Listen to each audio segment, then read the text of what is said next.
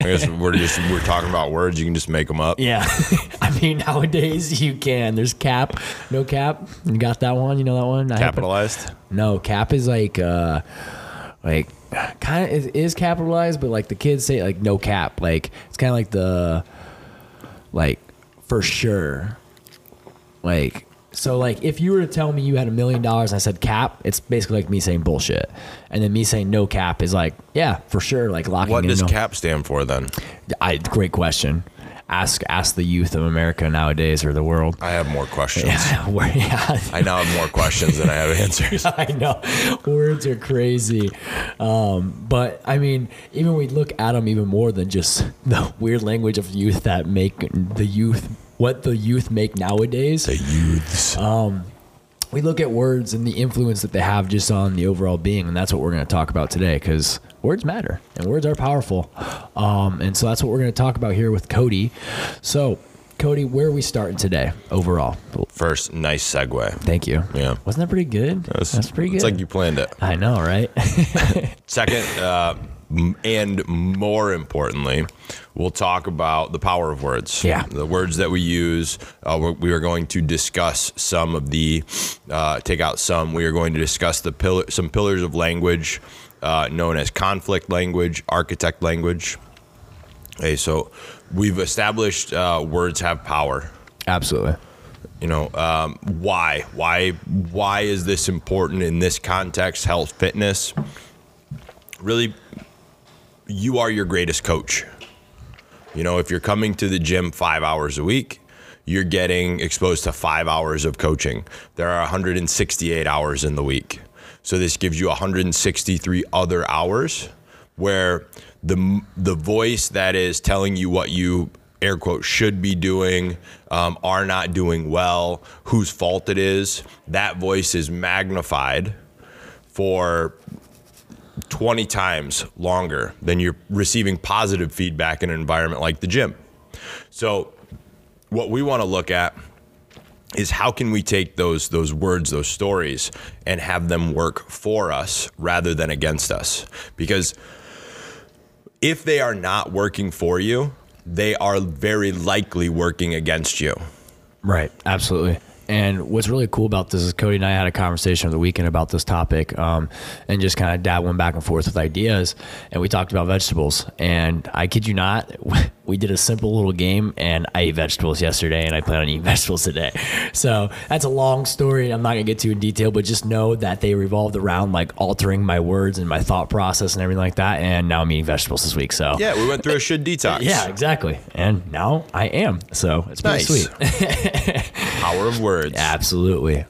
Beautiful. So that starts to take us into our overall topic then. So where are we starting with this idea of words? Are they powerful? They matter. There's obviously a first stop. There's going to be lots of stops to go through here. So what's our first topic and discussion?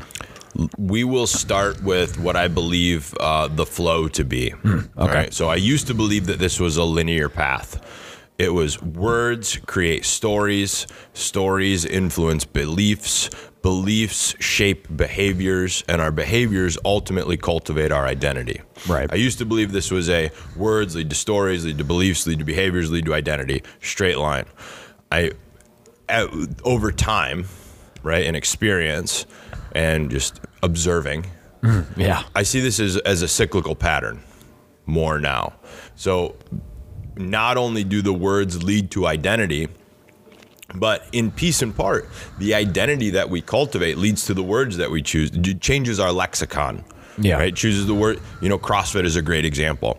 There's words that exist in the CrossFit affiliate that never existed with that prevalence before. Right? Yeah. EMOM, AMRAP, even when you said the girls, right? Oh, like, yeah. Oh, yeah. So Sally, Sandy, Yeah. and Barbara, now those are like, those trigger experiences. PTSD. Sure. But yeah, no, absolutely. Yeah. I mean, they can, right? So now those words are attached to stories, which good, bad, indifferent, right? Mm-hmm. They influence the type of person that you believe that you are. And then they can reaffirm those stories. Political ideologies is a great example of this as well, right? the ideology that you subscribe to in shape and part dictates the lexicon, the words that you're going to use. Okay.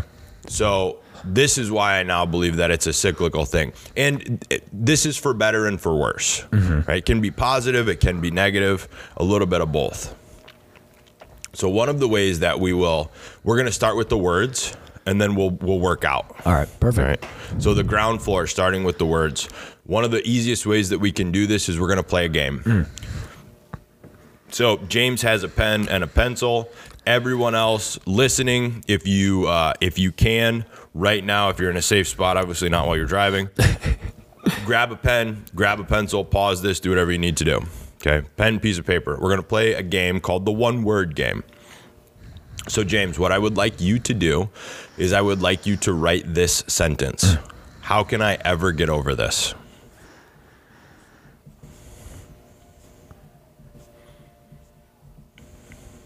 Okay. I've written the sentence. Now, please read that sentence out loud. How can I ever get over this? Okay. What's the mental imagery, the emotion? What comes up for you when you read that sentence? I feel like my heart rate's starting to escalate a little bit, to be honest with you. I don't know if that's a bad thing or a good thing, but no, my heart rate, I do feel like anxious, very anxious. I feel anxious. I feel blockage. I see very, very big mountainous things blocking my way right now. Okay. Scale of 1 to 10, 1 being small, 10 being huge. How big is this? Oh, this feels like an 8. All right. So how can I ever get over this? Feels blockage, heart rate elevated. It's an 8 out of 10. All right. We're going to rewrite this sentence. All I want you to do is take out the word ever.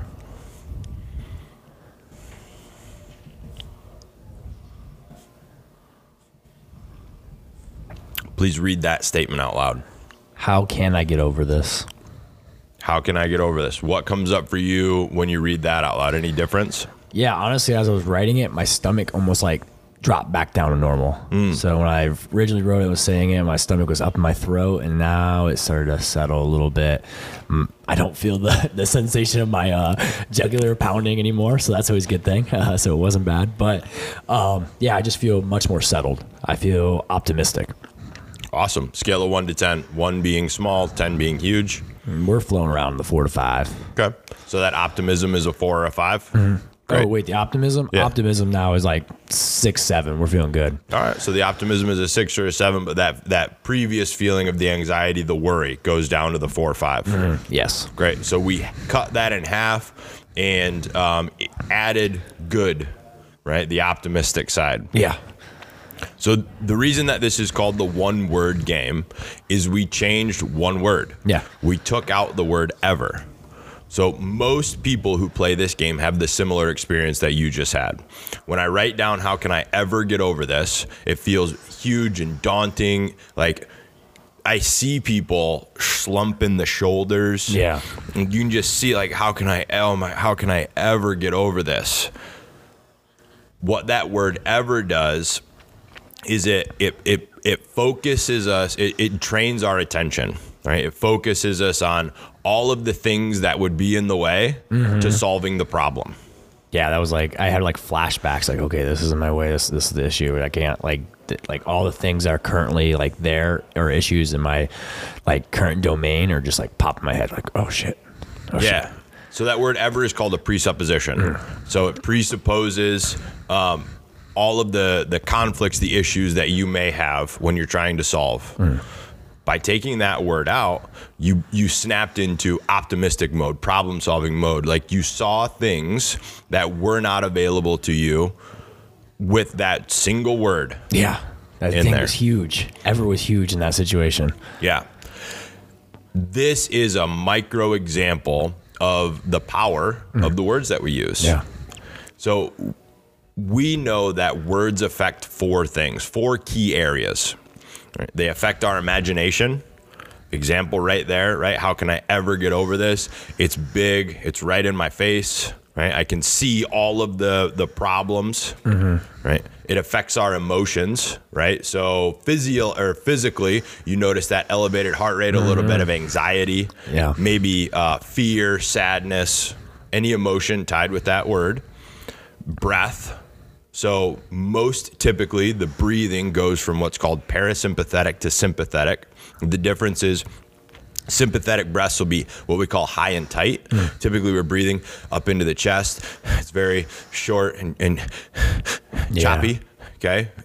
The parasympathetic is the rest and digest system. So sympathetic is your fight, flight, or freeze.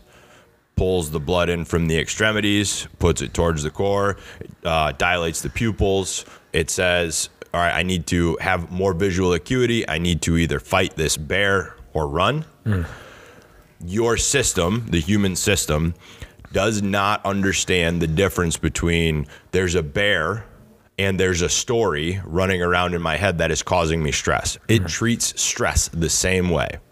Stress is stress is stress. Yeah. Psychological, emotional, physiological.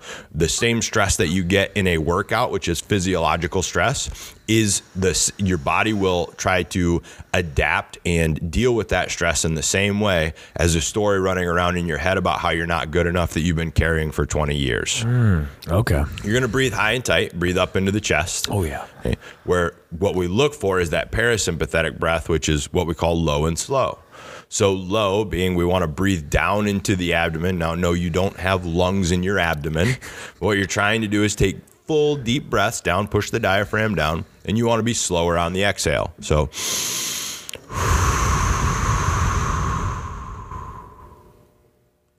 versus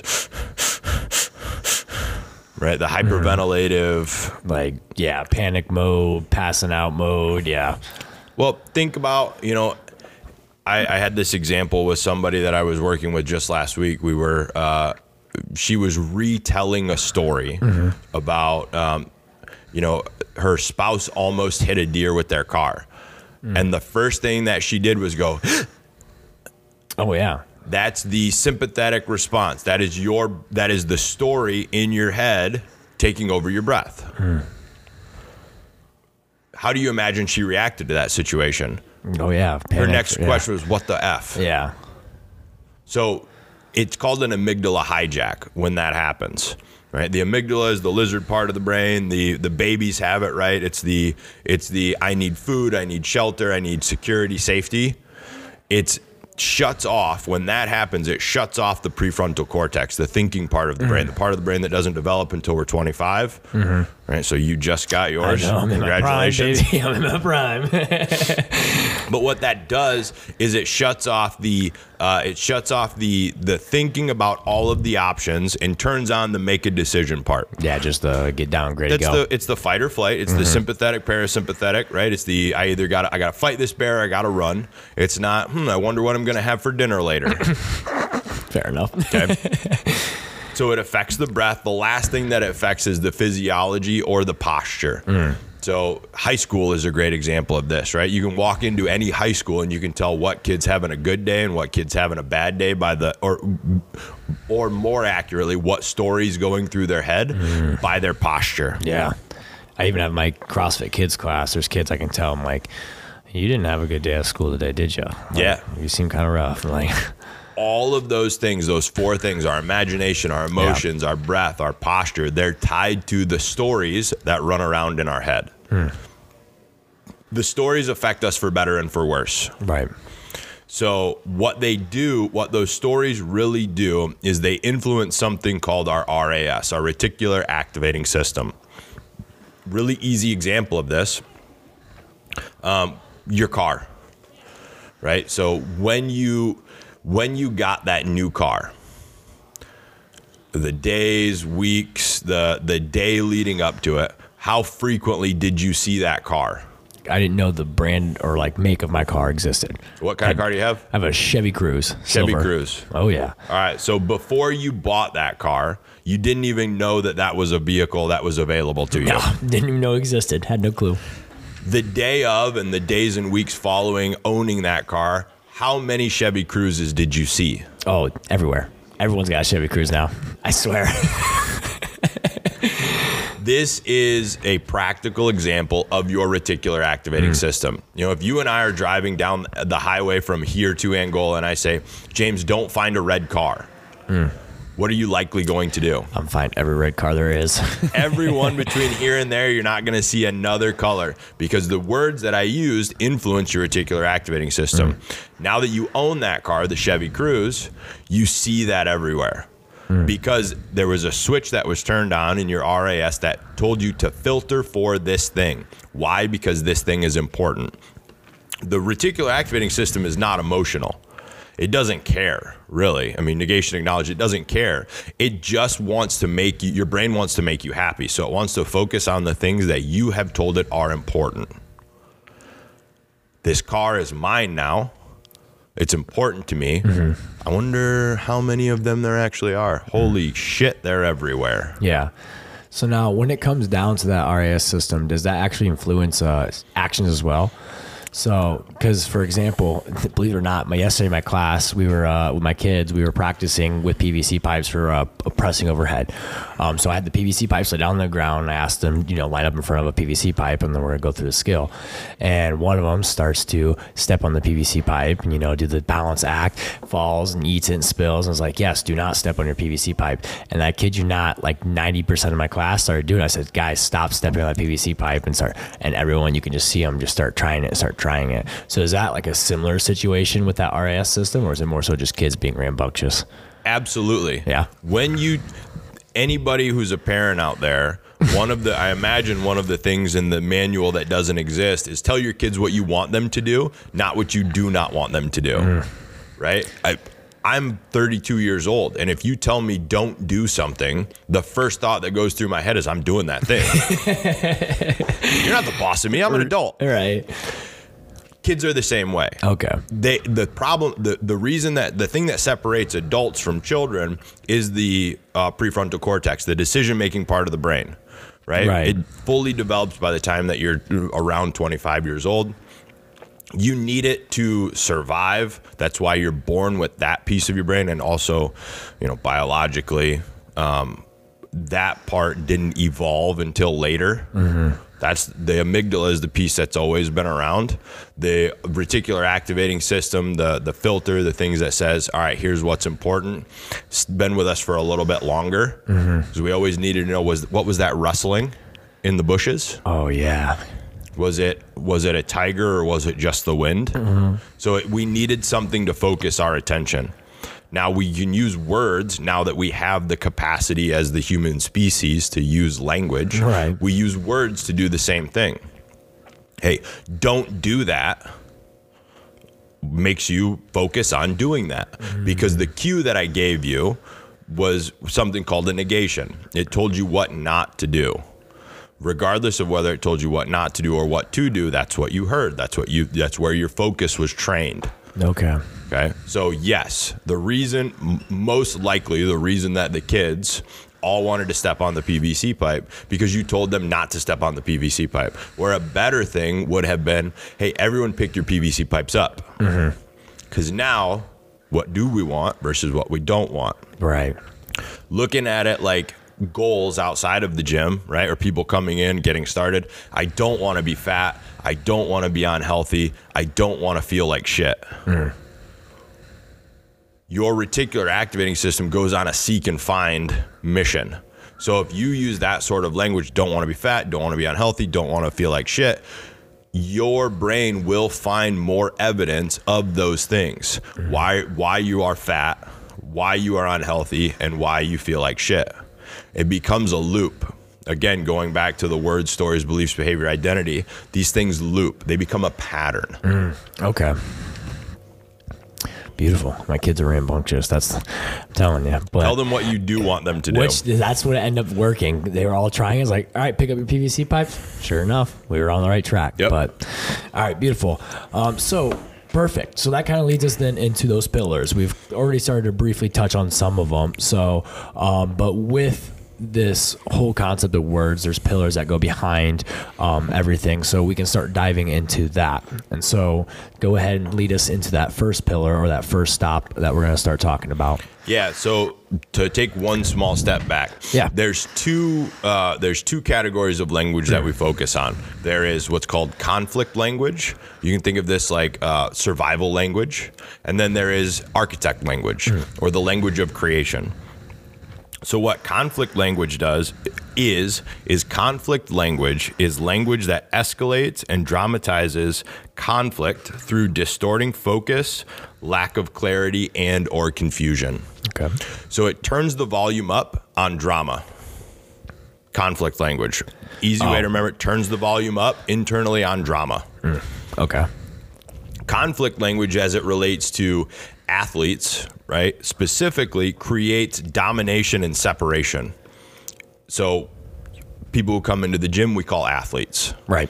We do that because we're trying to cultivate the identity of an athlete. We know that athletes train, they don't exercise. They fuel and eat well, they don't diet. So we want to use words very specifically to start to influence our identity. We want to be in harmony. An athlete is in harmony with their body, and they're in alignment rather than dominating and separating. Conflict language has three pillars, like you said. Okay. There are three subcategories of conflict language. There are soft talk, negations, and projections. Now, the other side of this is the architect language, the language of creation. Each of these has a flip side of the coin. So for soft talk, there is solid talk. For negations, there are affirmations. And for projections, there are reflections. We'll start with the easiest to understand first and the easiest to start to train and change, which would be soft talk. Okay. So what soft talk is the excessive use of softening words to create ambiguity, uncertainty, and avoidance about a particular concept or choice. Here's the example. I would like to start going to the gym more frequently one day. Oh, would you? That's universally the response. Right. Right? I would like to start going to the gym more frequently one day. Yeah, it's not very convincing. No. Why it is unconvincing is because it is full of soft talk. So soft talk keywords are going to be like, maybe, one day, perhaps, possibly, probably, kind of, sort of, would like to, think, guess, hopefully, try, could, should, soon, and might. Not a comprehensive list. That's most of them, though. Oh, absolutely. So I would like to start coming to the gym more frequently one day has two pieces of soft talk in there. The would like to and one day. What those words do is they distort the focus. They create ambiguity and uncertainty because by using them, I'm not really committing to anything. Yeah. That's a good way to phrase it. I didn't think about it that way because it keeps you from like going full in. It's like, exactly. Maybe. Yeah. That's why many people use it and why we see it so frequently is it creates this safety net for when we don't follow through on the things that we know we should do. We don't have to beat ourselves up about it, or we choose not to beat ourselves because, well, I didn't really commit to it anyway. I said I would like to one day. I didn't say I was going to on Thursday. Like I should stretch like 3 to 4 times a week after I work out, but I should drink more water. Right. I should eat healthier. Yeah. Right. And people going back to the should detox, people do what Tony Robbins calls shoulding all over themselves. Yeah. And there's a lot of things that you should do. But by using soft talk, we create that ambiguity and uncertainty. We're not tied to anything. You know, if you're a young guy trying to get a date with a girl, I dare you walk up to her and be like, hey, would you hopefully like to maybe sort of one day go on a date? Yeah, man, that's not going to happen. Absolutely not. How do you think that's going to go? It's not going well. She's going to be like, I have something planned that day. Yeah, I got a thing right now, actually. I'm late for a thing. Yeah. Where the flip side of that, the nice thing about soft talk is why it's so easy is the way to translate it or to change that sentence to solid talk is to remove the soft talk.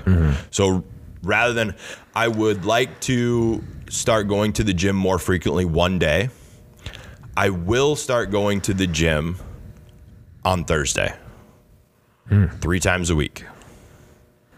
Bam. So we have specificity. We have timelines. There's not like ethereal kind of floating out here in space. It's, I will do this. I made a commitment and I'm going to start on Thursday. And my objective is to do this 3 days a week. Mm-hmm. If we're, going back to the kid example, I'd be like, I would like you to go clean up your room, or I would like you to stop doing that. I would like you would like me to do that? Oh, okay. Sweet. Versus go clean your room, please stop doing that. One of the issues that people have with switching from soft talk to solid talk is they might feel like a jerk. Yeah, it comes off more It can aggressive. come off aggressive, exactly. Yeah. Because soft talk is a social nicety, right? When we say, hey, would you guys maybe like to go out to dinner this weekend? We're providing them with options. We feel as if we're providing the other party with options, rather than being too pushy. What that does, though, is it creates all that uncertainty. Well, do they really want me to go out to dinner with them? Is it something that, do I really have the space in my schedule, versus me saying, hey, we're going to dinner on Thursday at 8 p.m. Can you join us? Solid talk. Yeah. We can get an accurate answer. Beautiful. So we change that. Now, how do we do it appropriately if we feel like we're being a jerk about it? Add a smile and say please. So rather than, would you like to go clean your room? Go clean your room, please. Yeah. Bam. We've solved soft talk. It's so approachable because you'll see this coming up. You'll see it in the things that you read, the things that you write, right? Your emails, your text messages. Oh yeah, I see it everywhere now. It's like the RAS system. I see it everywhere. It's a pattern. Yeah. Right? How do we change the patterns that we use? We start with interruption. Mm-hmm. Awareness is the first step of that. So soft talk, check. We take soft talk, we remove the softening words. We're going to do something at the very end of this that will help magnify this for you. Yeah. Okay. Next, one that's a little bit more difficult and as deadly is called negations. So negations focus us on the outcomes we do not want, the things that we do not want. The flip side of that coin is an affirmation, which focuses us and trains us on what we do want. Negation setup words are things like can't, isn't, am not, are not, won't, shouldn't, couldn't. Okay, so any contraction that you notice in there, or things with the word not. I shouldn't eat this. Focuses me on what I should not be doing. Yeah. Right. So should is an interesting one we'll get to later because it's also called pressure language. Okay. But I can't do this. Yeah, right? I used to tell people in the gym, there's only one 4-letter word that we don't allow, and it's the word can't. Yeah. So I can't do this, whatever the thing is. What that's going to do is it's going to train your brain to find all of the evidence for why you cannot be successful doing this thing. It's too difficult. It's too much time. It's too much money. It's too much energy. I don't have the support that I need, whatever. Versus I can do this, right? I can't believe it. I can't believe this happened to me. Did it happen? Yeah. So then you better believe it. That's exactly. That's a funny one. I never even thought about that until you just said that. But that's one that you get. I can't believe this happened. Well, it did. So you can't, because it did happen. You got to believe it. Yeah. So negations, they focus us on what we don't want. Mm-hmm. If you think about someone in your life that's a chronic worrier. Oh yeah. It's likely that their language is full of negations. They focus on what they're not, what they don't have, what they don't want, what they shouldn't be doing. Okay. So pay attention. You can pay attention to that, and you know, somebody that everybody just imagined someone when I said the word chronic worrier. Listen to their language, the way that they're speaking about things. It's highly likely that they're using a lot of negations. They're focused on the stuff they can't do or can't do, shouldn't do, don't want to do. Right? I don't want to feel worried. You're going to find more worry. Okay. Negations. Bam. The last one. And what I will say, the most venomous one, and the reason it is the most venomous and the most deadly is because out of all three, this takes most of your power away. It also corrupts relationships with others. So this is called a projection.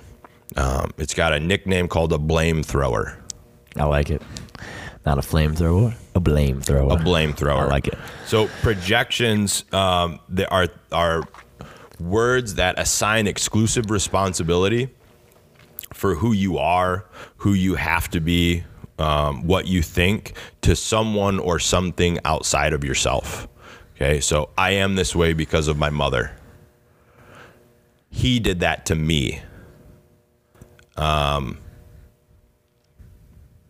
It is also a projection word, right? It hurt me. So it assigns responsibility, someone, something outside of ourselves. Okay, these are projections. The flip side of this coin is a reflection. So we take those it, he, she, anybody's name. Those are the projection setup words. And or them, right? Them is another nasty one. Oh. They don't understand me. Yeah. Right? Who's they? Right? And when we use they don't understand me or they were mean to me, we make it really big. Yeah. The blame's just all over the place. It's everybody, right? Because who's they? Right. They is everybody. So we take that, we remove the projection setup word and we replace it with a reflection. Okay. So I am this way because of me versus I am this way because of my mother. He did that to me, or I did that to me, or he did that to himself. They were mean to me. I was mean to me. They were mean to themselves. Those are two different ways that we can take projection statements and create what are called reflections, where we take back power, we take back authority, we take back ownership. And those are big ones. Those are ones I like to practice daily, just because there's times like you fall in the loop. Like you said, it's a cylinder, like it's a circle based thing. It's like there's times where I might have fixed it, but there's times where I come back to it and I get that mentality. I'm like, no. Step back and I go like, okay, I did this to myself, or I'm doing it. Like I take that back, I take the ownership, so I'm not sitting there pointing fingers at someone, making them the bad guy. So then, because it gets toxic. Like whether it starts, because it can build and get to the point where it does make turmoil in the relationships. So it's very good to step back and realize that one. It's very powerful. Yeah, my boss makes my job difficult. That's a really great example of the story that creates. Is that your boss wakes up in the morning and the first thought that runs through his or her head is, how can I make James's day worse? They wake up, they think about it on their way into work. They're trying to come up with all of these ways to make your day more difficult. That's the only thing that's on their mind, and that's their sole purpose in life. But my boss makes my day more difficult creates that story that your boss goes out of his or her way to present obstacles and challenges to you. Accurate or inaccurate? Most times inaccurate. Inaccurate. Yeah. Most of the time, sure. Is there aspects of day or life that it could make more difficult for you? Yeah. But it's highly unlikely that even though they ask you to do things that make your day more difficult, their sole objective is just to make your day more difficult. Right. But that's the story that gets created in our imaginations, right? Going back to what are the words influence? They influence imagination being a part of it. So understanding that, right? It's a blame thrower. So I make my day more difficult. Oh shit. Yeah, I do. So yeah, and then that's where like I like the idea, like you said, takes ownership. So yeah, now you're like, okay, I make my day more difficult. How can I make that better? Yep. there's something you can do about it, Yeah. right? Because if my day is the exclusive responsibility, the quality of my day, rather, is the responsibility of someone else, my boss, my spouse, my kids, whoever, what do I have to do about it? Right. Nothing. What can I do about it? Nothing. You have no ownership in that scenario. A great one that applies to health and fitness is I would come to the gym more frequently if only my kid's schedule wasn't so busy. Minus the negations and the soft talk in there. Right. What you are doing by, I would like to make my life, you're essentially saying I would like to make my life better if only my damn kids weren't so busy.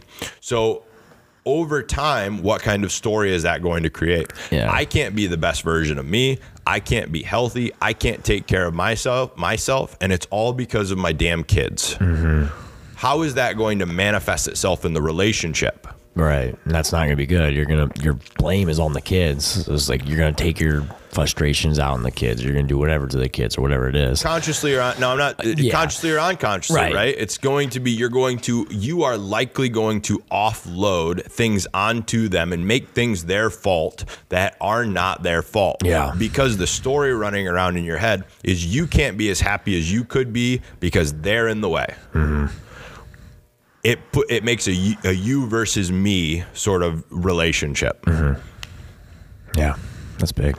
So that's projections and reflections. Okay. Anytime that you're using him, they, it, someone's name, you are likely creating a projection statement. Okay.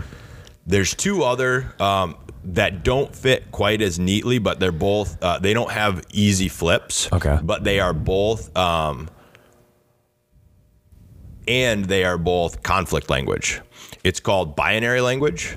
So binary language would be the always, never, only. Like, you always do this to me. You never listen to me. You only come to the gym on Wednesdays. Yeah. Okay. Whatever. The reason that this is dangerous language and it's conflict language is that it's inaccurate. Most of the time it's inaccurate. If I say that you never listen to me, is that accurate? No, it's far from inaccurate. I'm listening to you right now. Exactly. Right? But the story in my head is that every time I speak, James doesn't listen. Yeah. The kids, another perfect example. The kids in the group class. If you guys never listen, is that accurate? No, because they do listen. They're probably listening to you right then in that moment. Oh, 100%. Yeah. Yeah. So binary language, that's another thing to be aware of. It creates this, the reason it's called binary language is it creates a reality that is not accurate. It creates you're always never doing something versus sometimes. You know what? Sometimes you don't listen to me. I often don't like how I'm showing up. Whatever. So Right. sometimes, often, occasionally, these would be ways that we can go. And the reason it's important is its accuracy. What's more accurate? That you never listen to me or you sometimes don't listen to me? It'd be on the sometimes for sure. Exactly. Yeah. We're likely going to have a better relationship personally and professionally if I acknowledge that sometimes you don't listen to me. Rather than you never listen to me. Because if I'm being honest and accurate, sometimes I don't listen to you. Right. Right? It's the way. Binary language, check out for that. Watch yourself saying, you always do XYZ. You never do XYZ. Every time I come home and there's dirty dishes in the sink. Really? Every time? Every day? But the story in your imagination is that every day I come home, I have to do dishes now. Yeah. The other one is pressure language, which we started to touch on a little bit with the should. So should, need to, have to, got to, right? They apply pressure to us, right? Yeah, I should start going to the gym more. I need to get to the grocery store. They create that psychological and unconscious pressure through the use of our language, where we can say something like, I want to, I get to, right? It's changing the have tos to get tos. Yeah. I have to go to my kid's game. I have to go to work. The reality is, no, you do not. Yeah, you really don't. You don't have to do any of that. No, yeah. You choose to. You get to. Yeah. That's a big one even now is it also changes your enthusiasm about things. When you say I get to, it's much more approachable, much more enjoyable where, yeah, I have to do this. Yeah, I have to do this. Okay, yeah, you have to do okay. So you're sitting there just bogging yourself down. You start to look at things, I get to do this because that's the reality of it. You get to do it. Like some people, even if you want to compare it to other people, some people don't get to do what you're doing. So it's a blessing in itself. So even if you look at it that way, but the get to just brings up a whole different like environment to the concept rather than like the bringing it down, making it a horrible thing, making it another thing you have to do. So yeah, I like that. I like using that a lot. I use it myself. If you're listening to this podcast in 2022, 2023, whatever year you decide to listen to this in, it's highly unlikely that there are many things that you have to do. And it's more likely that there are a lot of things that you are choosing to do. Yeah, absolutely. So use your language to accurately represent your state, right? I choose to. Even if I get to doesn't feel good to you, right? You're like, I'm not quite there. Like I get to go to work. Right. You choose to go to work. Yeah. At least then you're acknowledging your authority. You're acknowledging your choice. Yeah. No, absolutely. That's big. So that's pressure language, binary language, a little nutshell on the pillars of conflict and architect language. One more time to revisit. The conflict language is going to be soft talk, negations, and projections. The flip side of those coins are going to be solid talk, affirmations, and reflections. Two other subcategories of conflict language are going to be binary language, the always, never, every day, and then pressure language, have to, get to, should. Yeah. So that takes us into like, now we've talked a lot about words. Words. They're powerful. We're starting to get that idea. But what words do is they do so much more. And we've already touched on a couple of times. They create stories. Yep. So that's now the land we're starting to head into. That's why words are so important. It's not the word itself, right? It's the story that is attached to the word that we create in our imagination. So we have something called the 4-step storywork process. We'll breeze through it really quickly because this can be a very in-depth process. Oh, absolutely. The one note that I will give you on this is we can use this process one of two ways. One way, and the most commonly used way, is to what we call get out of the stuck. Right. So if you find yourself in a bad mood, you find yourself stuck in something, there's something that you can't let go. It's likely that there's a story there. There's a story that's running around in your head. And the problem with it running around in your head is it's infinite.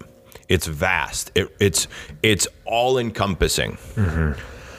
What we want to do with that story is we want to write it down. We want to provide it with a beginning, a middle, and an end so that we can see this thing that was huge and unmeasurable and just running around in my head can actually fit on 1, 2, 3 sheets of paper.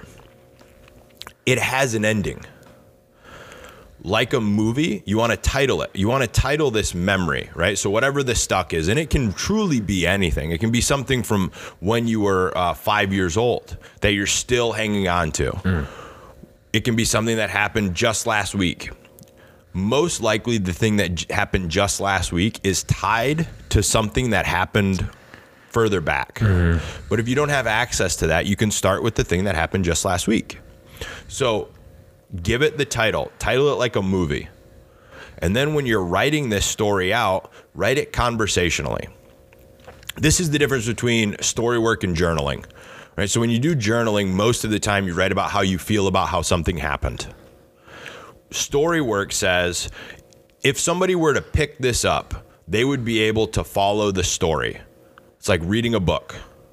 Okay, so that's what you mean by conversationally. Is like write it out, yes, like a book style. Write it out conversationally. So if somebody else were to pick up this story, the Book of James, they would understand what happened in this experience to you, right? I walked into the kitchen. I picked up the knife. I dropped it on my toe. Okay. I almost cut my foot off. Now I'm forever scared of knives. Makes sense. So we give it a title, and so the title of that could be The Knife Show, whatever. Give it a title, something that resonates with you in the story. Write the story out conversationally. That's step number 1. The whole idea is that we take it from right here in the middle of our face because it's running around in the story, and we get just a little bit of space from it. This could be, a very difficult story. It could be emotionally charged. Go wherever you're comfortable going. Step 1, write it. Step 2, read that story out loud.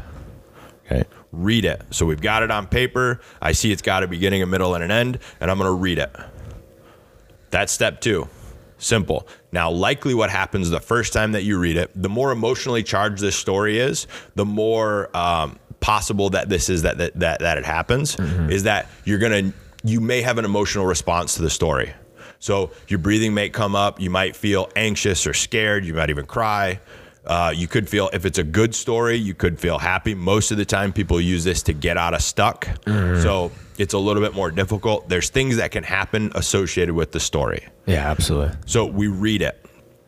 Go at whatever pace you're comfortable with. You've gotten just a little bit more space because now it's from out here. I've verbalized it, right? It's out here onto paper. Got it here. I've verbalized it. It's out here. Step 3 is that we read the story at 70% speed.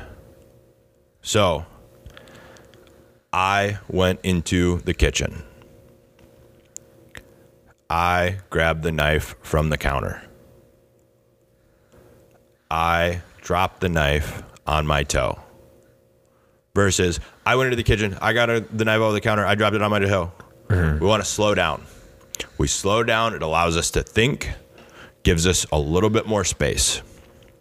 The last step, step 4, is that we add the breath. So we add what's called a parasympathetic breath, like we talked about earlier, the low and slow, loud inhale, long exhale. So I went into the kitchen.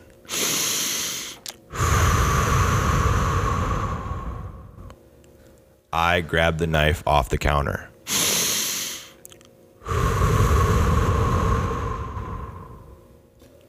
I dropped the knife onto my toe.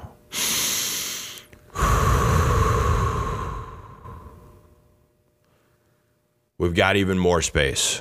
We've gone through all 4 steps. So anywhere that you notice a period or a comma, like a run-on sentence, you want to add a dash and add that breath.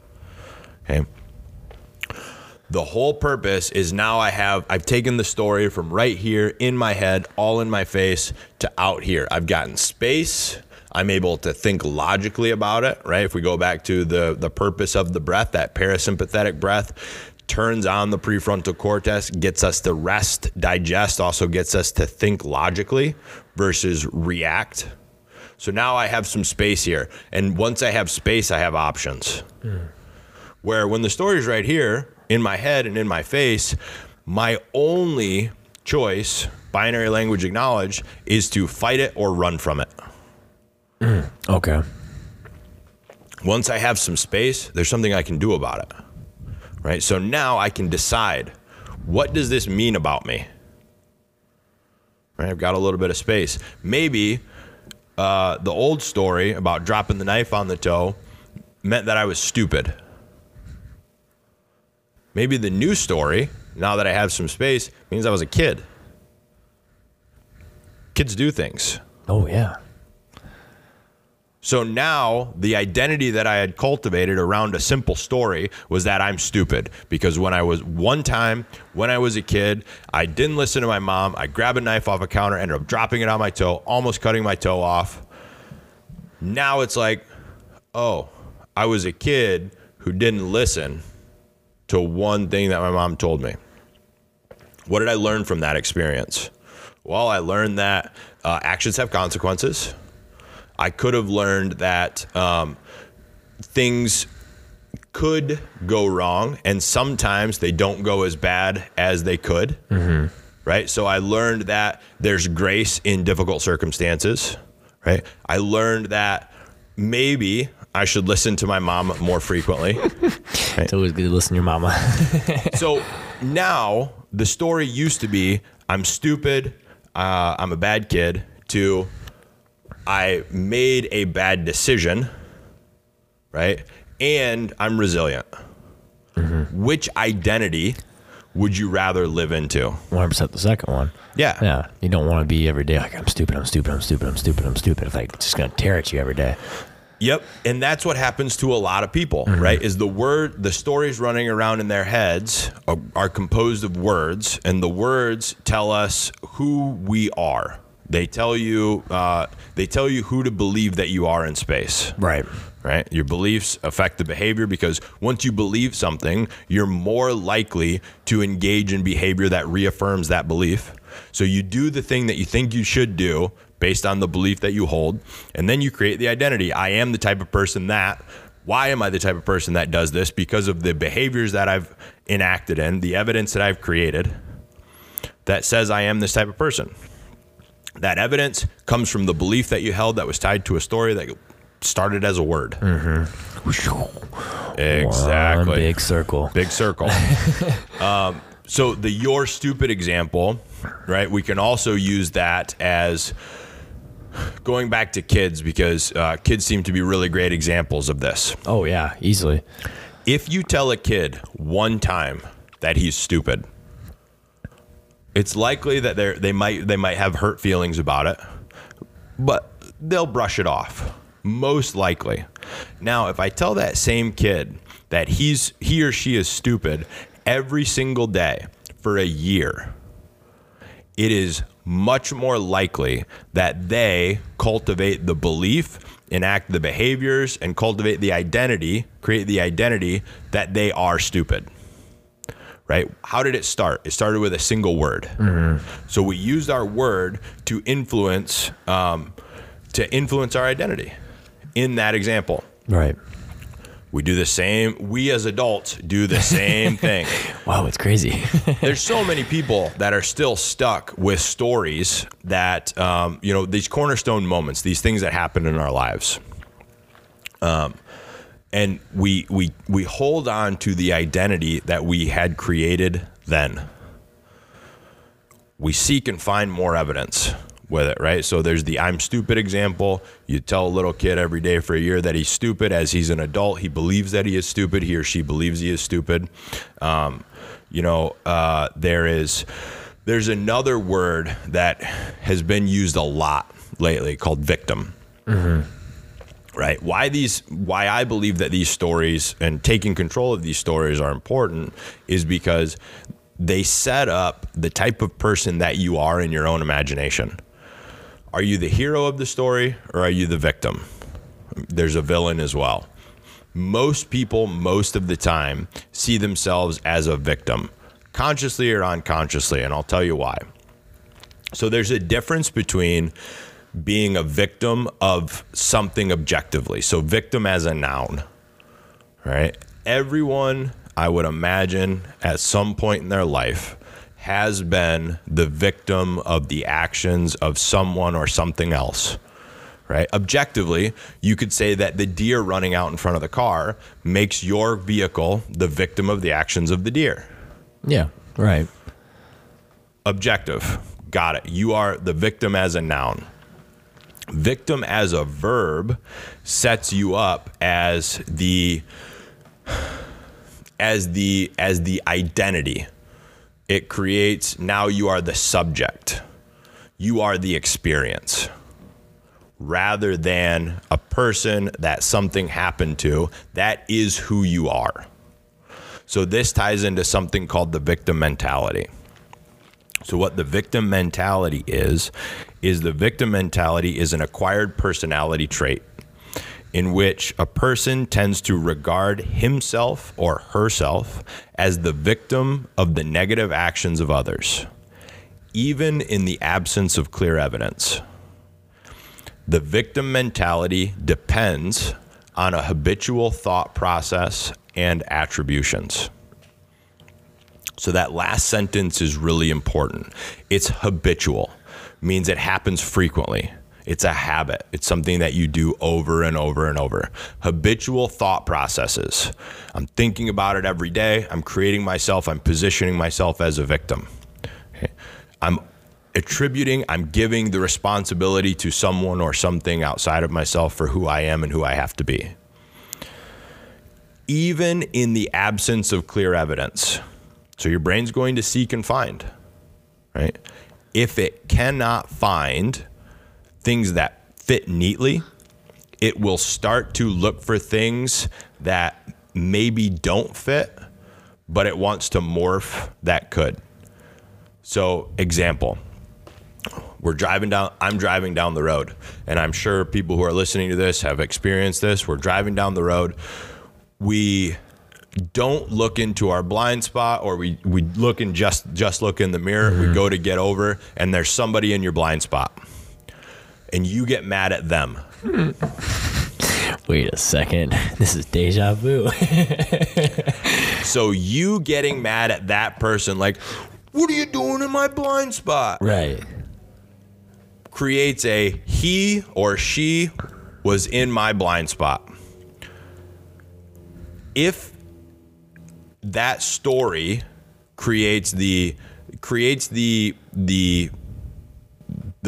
further story that this person's sole objective of the day was to wake up at just the right time, get on the highway at the exact moment, know your schedule in detail, make sure that they were going just the right speed to get in just the right spot, which would be your blind spot at just the right moment in time and space, so that when you wanted to get over, they were there.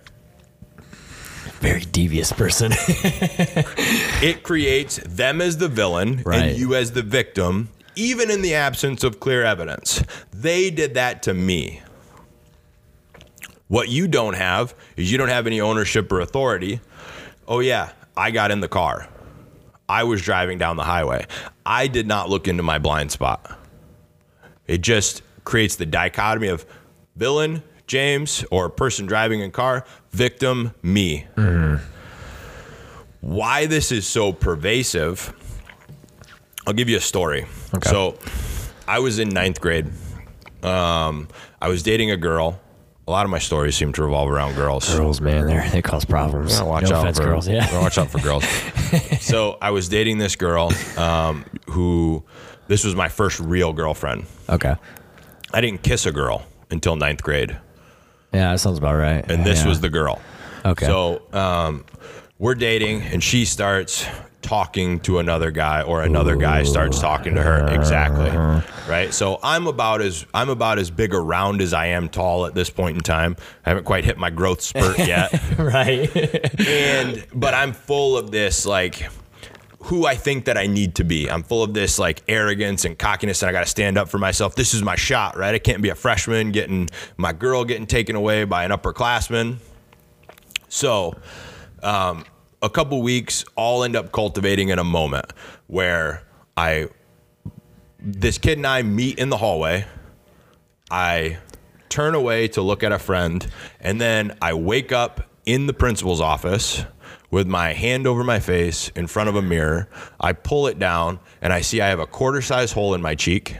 I have a tooth that's out of my face. Sweet. Yeah. So what had happened was, when I turned away, I turned back into a punch. Oh, all right. Yeah. Don't remember any of it. Right. But the story that came along with that was, he did this to me. I positioned myself as the victim of a villain. What that did was it took away all of the ownership and authority for, I went looking for the fight. I talked shit to the guy. I really went and found him. I took my eye off of him. Right? I showed up. I talked shit. I did all of the things that made me an active participant in the outcome. Yeah. Just because it didn't go my way, does not make him a villain and me a victim. Yeah. But the story was, he did this to me.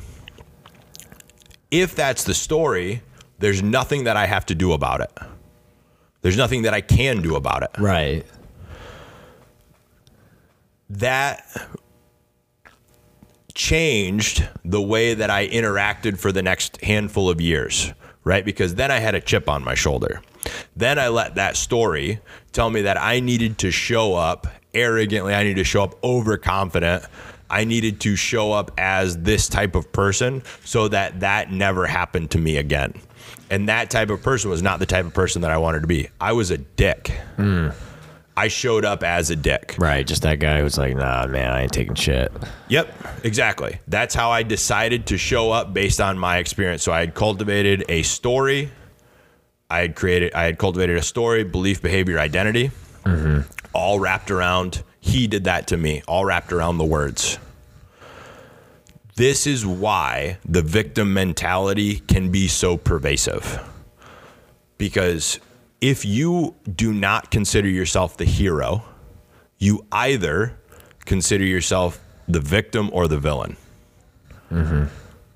When given the opportunity, most are going to identify as that victim. Yes. And why not choose to be? I mean, you have a choice. Right. That's what these tools give you, is they give you back the power. They give you back the choice. You are who you say you are. If that is true, and if we know that that is true, why not write a better story? Negation acknowledged. Most people see the problems that they have, right? So this would be another fun language game that we can cultivate. You've gotten a lot of people listening to this have gotten a lot of tools and a lot of information. Yeah, absolutely. So far. So let's make it really practical. Okay. I want you, everybody listening, and you, James, you can do this too. Let's do it. Write down one problem statement. So I have a problem with ... It could be a person. It could be a behavior. It could be, something that you do. I have a problem getting up in the morning. I have a problem getting enough vegetables. I have a problem with Cody. Okay. Ooh, I got one. I have a problem with credit cards. Credit cards. Yeah, I figure it's a nice, easy one to apply to everyone. Yeah, so I have a problem with credit cards. What does that story position you as? Oh, victim. Positions you as the victim of credit cards, right? There's nothing that you can do about it. I got a problem with them. We're going to, again, change the words. Okay. So I want you to change the word problem to opportunity.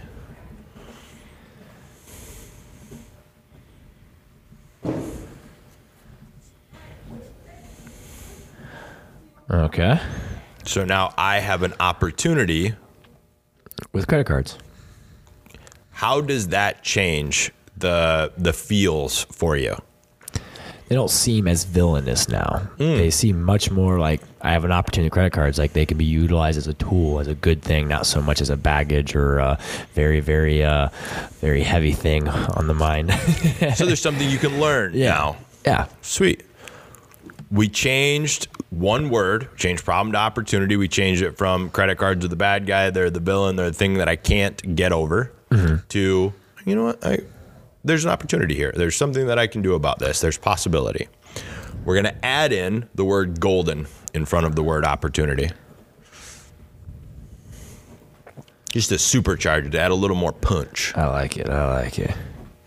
And then I'll have you read that statement out loud. I have a golden opportunity with credit cards. So there was an interesting inflection there, right? A golden opportunity. I like it. Rings. What changed for you? In that instance, the golden opportunity added like a lot more like flame to it. Like now I'm like, okay, yeah, there's a window here. We're going to make some things happen. We're going to make things change. We're going to do good. We're going to grow from this. Awesome. Write out all of your problem statements. I have a problem with eating well. I have a problem showing up I have a problem with consistency. I have a problem with my mom. Whatever it is. Change the word problem to opportunity. Now we are no longer the victim. We have possibility. If we have possibility, we can do something about it. If we can do something about it, alter the course, we can become the hero. We've taken ourselves from that victim mentality, or the victim as a verb, right? And we've acknowledged, you know what, maybe your mom and you had a falling out. Maybe there's bad blood in the relationship. Maybe. Some of it her fault, some of it your fault. You taken ownership of it. Now here's your opportunity. Forget that. Here's your golden opportunity. I like the word golden. Golden. It changes Yeah, it. it does. It really does. Gives it a little humph. Yeah, I like that. Golden opportunity. So that's a really easy way for you another easy way for people to start to use their language for them, start to reframe the way that they are speaking. Yeah. If we can start to change, and we'll cap this off with a couple of things. One, awareness is the first step. Yeah, it's big. Like a lot of the stuff that we've talked about is stuff I've started to actually implement in my like overall daily life. And it does, like the awareness makes a big difference, because there's some stuff like mentally compared to where I was last year before I learned all this stuff, I feel 1,000 times better. I was always down on myself. Now I'm like, oh, I have a golden opportunity. Like things do change a lot better. Like they feel a lot better. Want something different, do something different. Right? It's the when we all learn how to drive cars, they tell us, look where you want to go because you're probably going to go there.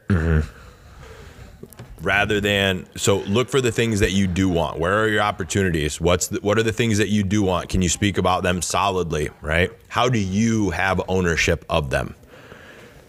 Go back, listen to this a couple of times. Start to identify awareness. All right, here's where I'm doing it. And start with yourself. Start with you. Yeah. Don't just start attacking your friends and family and coworkers. Hey, you said maybe. Yeah, right. Like, whoa. If your family's on board with it, we did a workshop a few weeks ago. Yeah. And one of the questions at the end was, how can I implement this with my family? Because the whole family was here. All right, now that you all have the same knowledge, set rules. Yeah. Set rules for the game. Because binary language acknowledged, the only time we create conflict is when we are playing a game with undefined rules. We're playing games all the time. Right. But if I'm playing the game by one set of rules and you don't understand those rules, right? If we come to the board and it looks like checkers, but I want to play chess, you're going to be like, what the F, man? This doesn't make any sense. Yeah, there's going to be a lot of Why are you attacking me? Yeah. So we create conflict. Yeah. So establish the rules. If you want to do this with your family, be like, hey, I'm going to take an active role in eliminating soft talk from my language. So if you hear me use soft talk, please bring it to my attention, and I will do the same for you. We've established rules of the game. Now we won't have conflict, or as much conflict about it. The final thing that we can do with this to really make it hit home is we're going to cap this off with something called the Soft Talk Challenge. All right. So the very last thing, this would be something for everyone to take home. We are going to take those soft talk, because soft talk's the easiest of the conflict language to wrap our head around. We're going to take those soft talk keywords or setup words, and we're going to write them down on a piece of paper 5 times larger than you would normally write. Why 5 times larger? Because we want pattern interruption. So soft talk keywords like maybe, one day, perhaps, probably, possibly, kind of, sort of, would like to, think, guess, hopefully, should, could, soon, and might. You're going to take that piece of paper and you're going to tape it up somewhere that you will see it every day for the next 7 days. Yep. And those that are watching, just kind of give you a little bit of example, soft talk knowledge there, is you can see how it's just structured a little bit bigger. Don't mind the sloppy handwriting, but that's the idea behind it. Write those words 5 times larger than normal. pin them up, bathroom mirror, refrigerator, next to your computer at your desk, somewhere you're going to see it every single day. Awareness is the first step. For the next 7 days, what I imagine you will notice is you will notice these words more frequently in the things that you say, the things that you write, and systematically begin to eliminate them from your lexicon. Oh yeah, easily. Like I said, this is something I've gone over. I mean, I've heard about it, we've talked about it, been about it for a while now. And even now I see it everywhere. I'll listen to podcasts, or I'll listen to public speakers, or I'll listen to this person. So I'm like, I can just hear it. It's the one word. It's like, I hear them. They just pop in my head every time. And the benefit for you is more clarity, better understanding, which cultivates better relationships. Right? I know very few people who are like, yeah, I'd love to systematically make my relationship worse. I want to take it all. Yeah. Soft talk is one of the fastest ways that you can begin to do that, because it creates ambiguity and uncertainty. Removing that will provide more clarity and accuracy, which improves communication. Yeah. That's the soft talk challenge. That's do it, take it, pin it up, run with it. Run with it. Yeah. The last thing with that too is, with all of the information that we've learned today,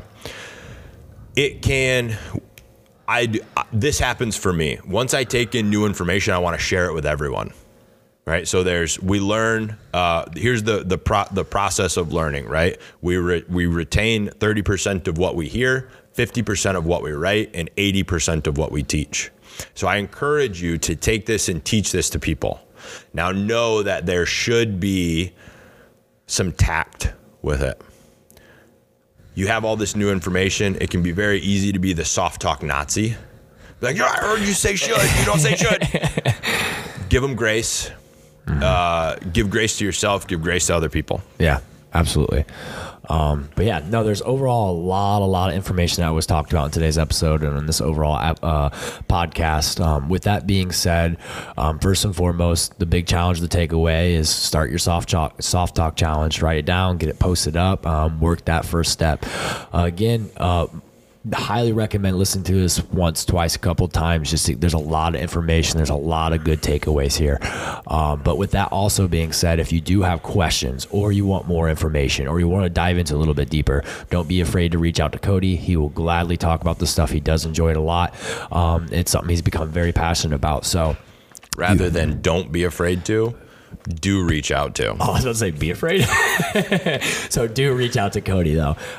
He will gladly talk about this stuff and give you more insight, as well as work it with you. Other than that, thanks for tuning in today's episode, wherever you're tuning in from. Don't forget to follow, leave a like, and we'll see you guys on the next episode.